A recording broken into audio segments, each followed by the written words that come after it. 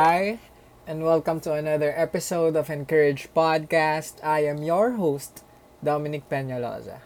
And before we start, sa lahat ng pag-uusapan natin sa episode na to, I hope that you check us out on Instagram and on TikTok at Encourage Podcast on both of those platforms. And we have some content there, some updates about the podcast episodes being released, and some TikToks that you can check out na possible din maka-encourage sa'yo.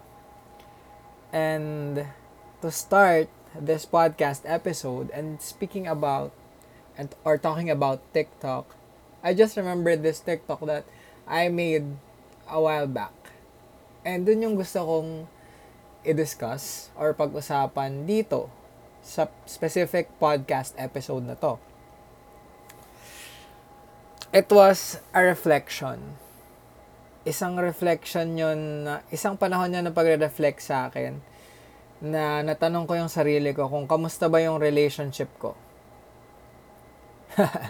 Hindi yung ganong relationship. I mean, the relationships I have with people, siguro friends, or romantic relationships, or both, or pero most importantly actually, it's the relationship I have with myself. How is my relationship with myself? The thing is, parang, 'di ba, kung titingnan naman natin, hindi naman yan usually natatanong sa atin o mga tao, or hindi naman natin siya usually isang bagay na naiisip. Kamusta nga ba yung relationship ko sa sarili ko?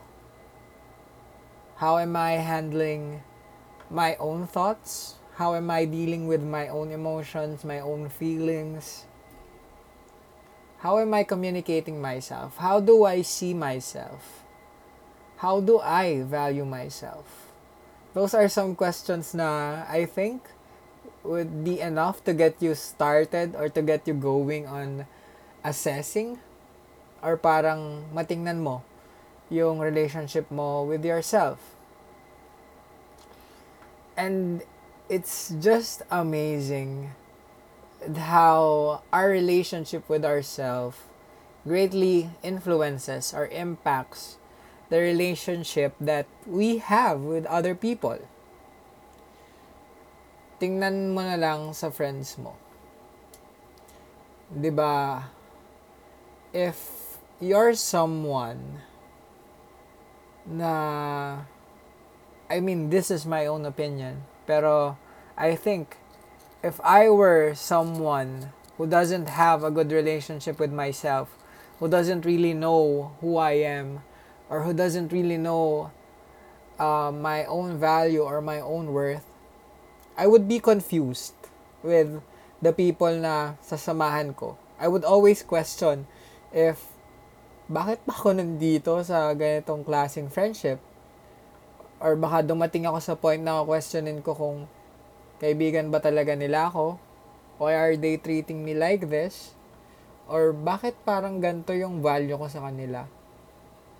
When in fact, simula pa lang, sa sarili ko, alam ko na, di ko naman talaga alam kung ano bang value ko talaga. Kasi I never bothered to ask myself that question. I never bothered to have a conversation with myself about myself or how I view my own life. And it made me realize that kind of mindset or that kind of situation na pwede nating kalagyan would lead us to relationships that hindi tayo mag-grow. Would lead us to relationships na possibly toxic for us, possibly could hinder progress or our self-development because simply, we don't belong there. To put it simply, we don't belong there. Simula pa lang, we don't belong there. And if we wouldn't be assessing our own relationship with ourselves, hindi natin yun malalaman. And masakit if malalaman natin na we don't belong in a relationship because hindi napaparamdam sa atin ng mga tao na involved dun sa relationship na yon kung ano nga ba talaga yung totoong value natin or how do we see ourselves. Imagine being in a friendship na kaibigan ka lang kapag convenient. Imagine being in a friendship na ikaw lang palagi yung nag-e-effort kasi ikaw lang naman yung nagpapahalaga dun sa friendship nyo at dun sa tao na kasama mo dun sa relationship na yon. Imagine chasing someone or imagine chasing a group of people simply because you feel like hindi ka belong sa kanila pero you want to be with them. Imagine a life like that. Nakakapagod, nakakaubos, and at the same time, nakakasayang ng oras kasi yung time na sinespend mo chasing people or chasing that relationship and maintaining it, the time and energy that you spend on it is being wasted in that kind of relationship simply because you don't have your own relationship with yourself, basically. Imagine if you're chasing your friends, what does that say about your value sa sarili mo? Ikaw ba yung kaibigan na tagahabol talaga? Ikaw ba yung kaibigan na ikaw lang talaga yung mag-e-effort? And bakit ikaw yung mag-e-extra effort? Di mo ba yung naiisip itanong sa sarili mo? These are hard questions na you have to ask yourself to have an idea about yourself and to have an idea about your value for yourself. Now, are these things happen or we get into relationships that we don't belong to or that wouldn't promote self-growth and development or yung tinatawag nga nating character development, di ba? Napupunta tayo sa mga ganong relationships kasi tayo sa sarili natin, hindi natin alam kung saan tayo nagbebelong kasi hindi natin kilala yung sarili natin. So if you want to be in relationships na would be a place na magfo-foster ng growth, magfo-foster ng development, would help you grow as a person and improve yourself to be the best version of yourself. You first need to have that relationship with yourself and find out your worth for yourself. Unang-una yung worth mo sa sarili mo. Then set your standards. Don't forget to set your standards because this will greatly affect the people na hahayaan mo sa buhay mo, na papasukin mo sa buhay mo, and that you would let them influence your life. And lastly, this will help you assess kung ano ba yung pagmamahal na deserve mo. Ano yung pagmamahal na kailangan mo? Ano yung pagmamahal na dapat nararamdaman mo at naipaparamdam mo rin sa ibang mga tao? Man. I hope that you spend the time to learn about yourself, to find your values, to evaluate your own relationship with yourself, and then through that, unti-unti kang lumabas. Unti-unti mo ring i-reevaluate yung relationships mo with people.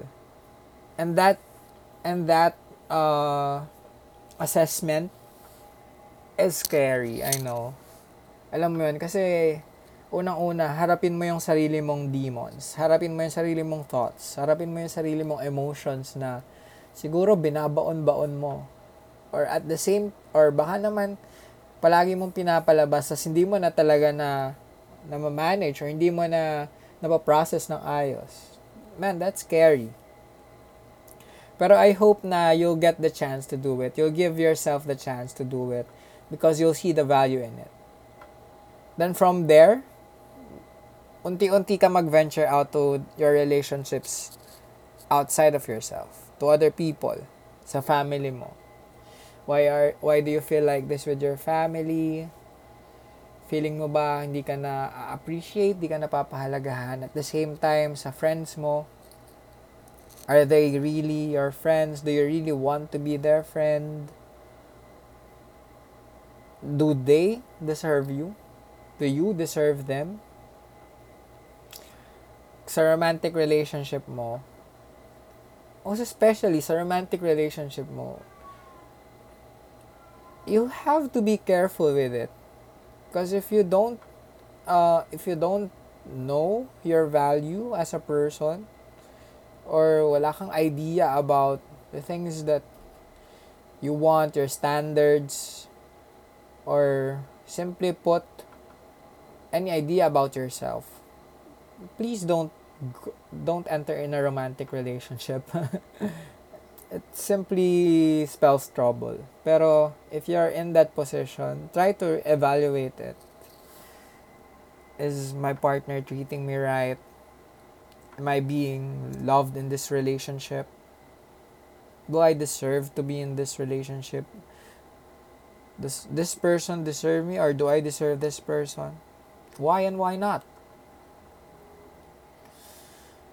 Hopefully, through answering those questions,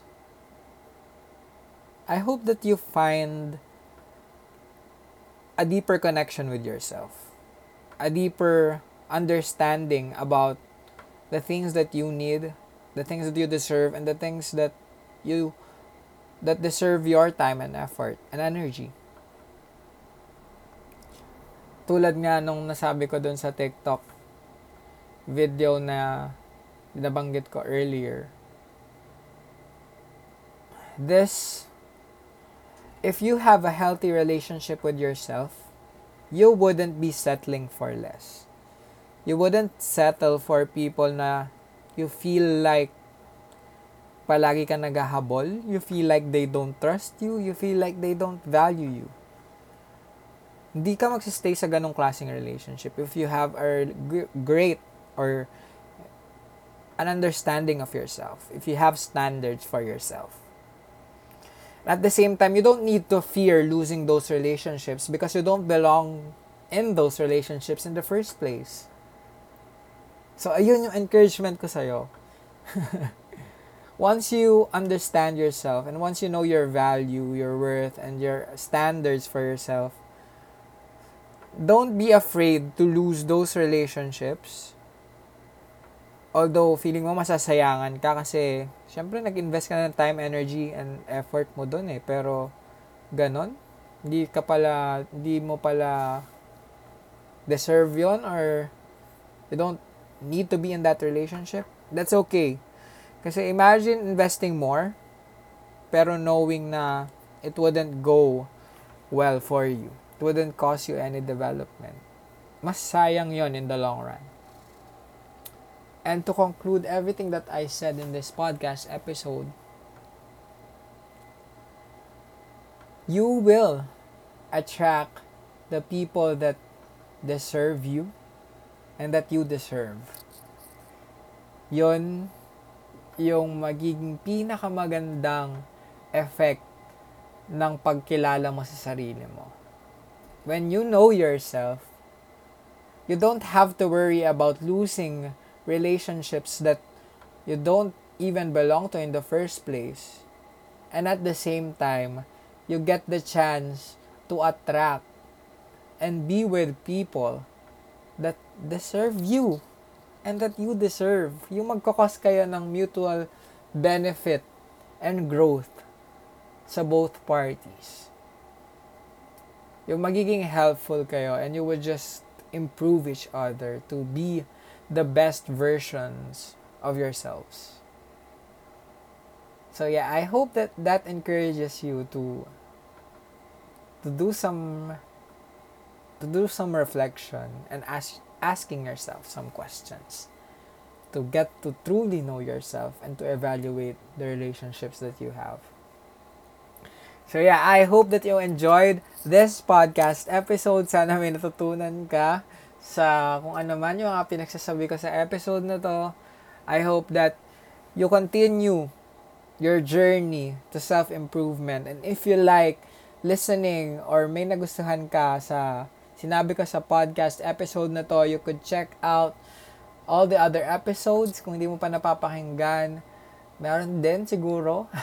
I mean, naniniwala ko, meron magagandang mga bagay na pwede kang matutunan from those episodes that could help you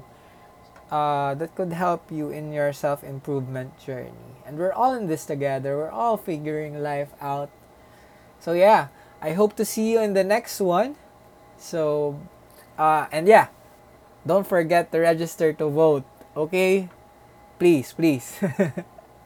So yeah, I hope that you enjoyed this podcast and you enjoyed this conversation with me. Yeah, so see you in the next one. Bye!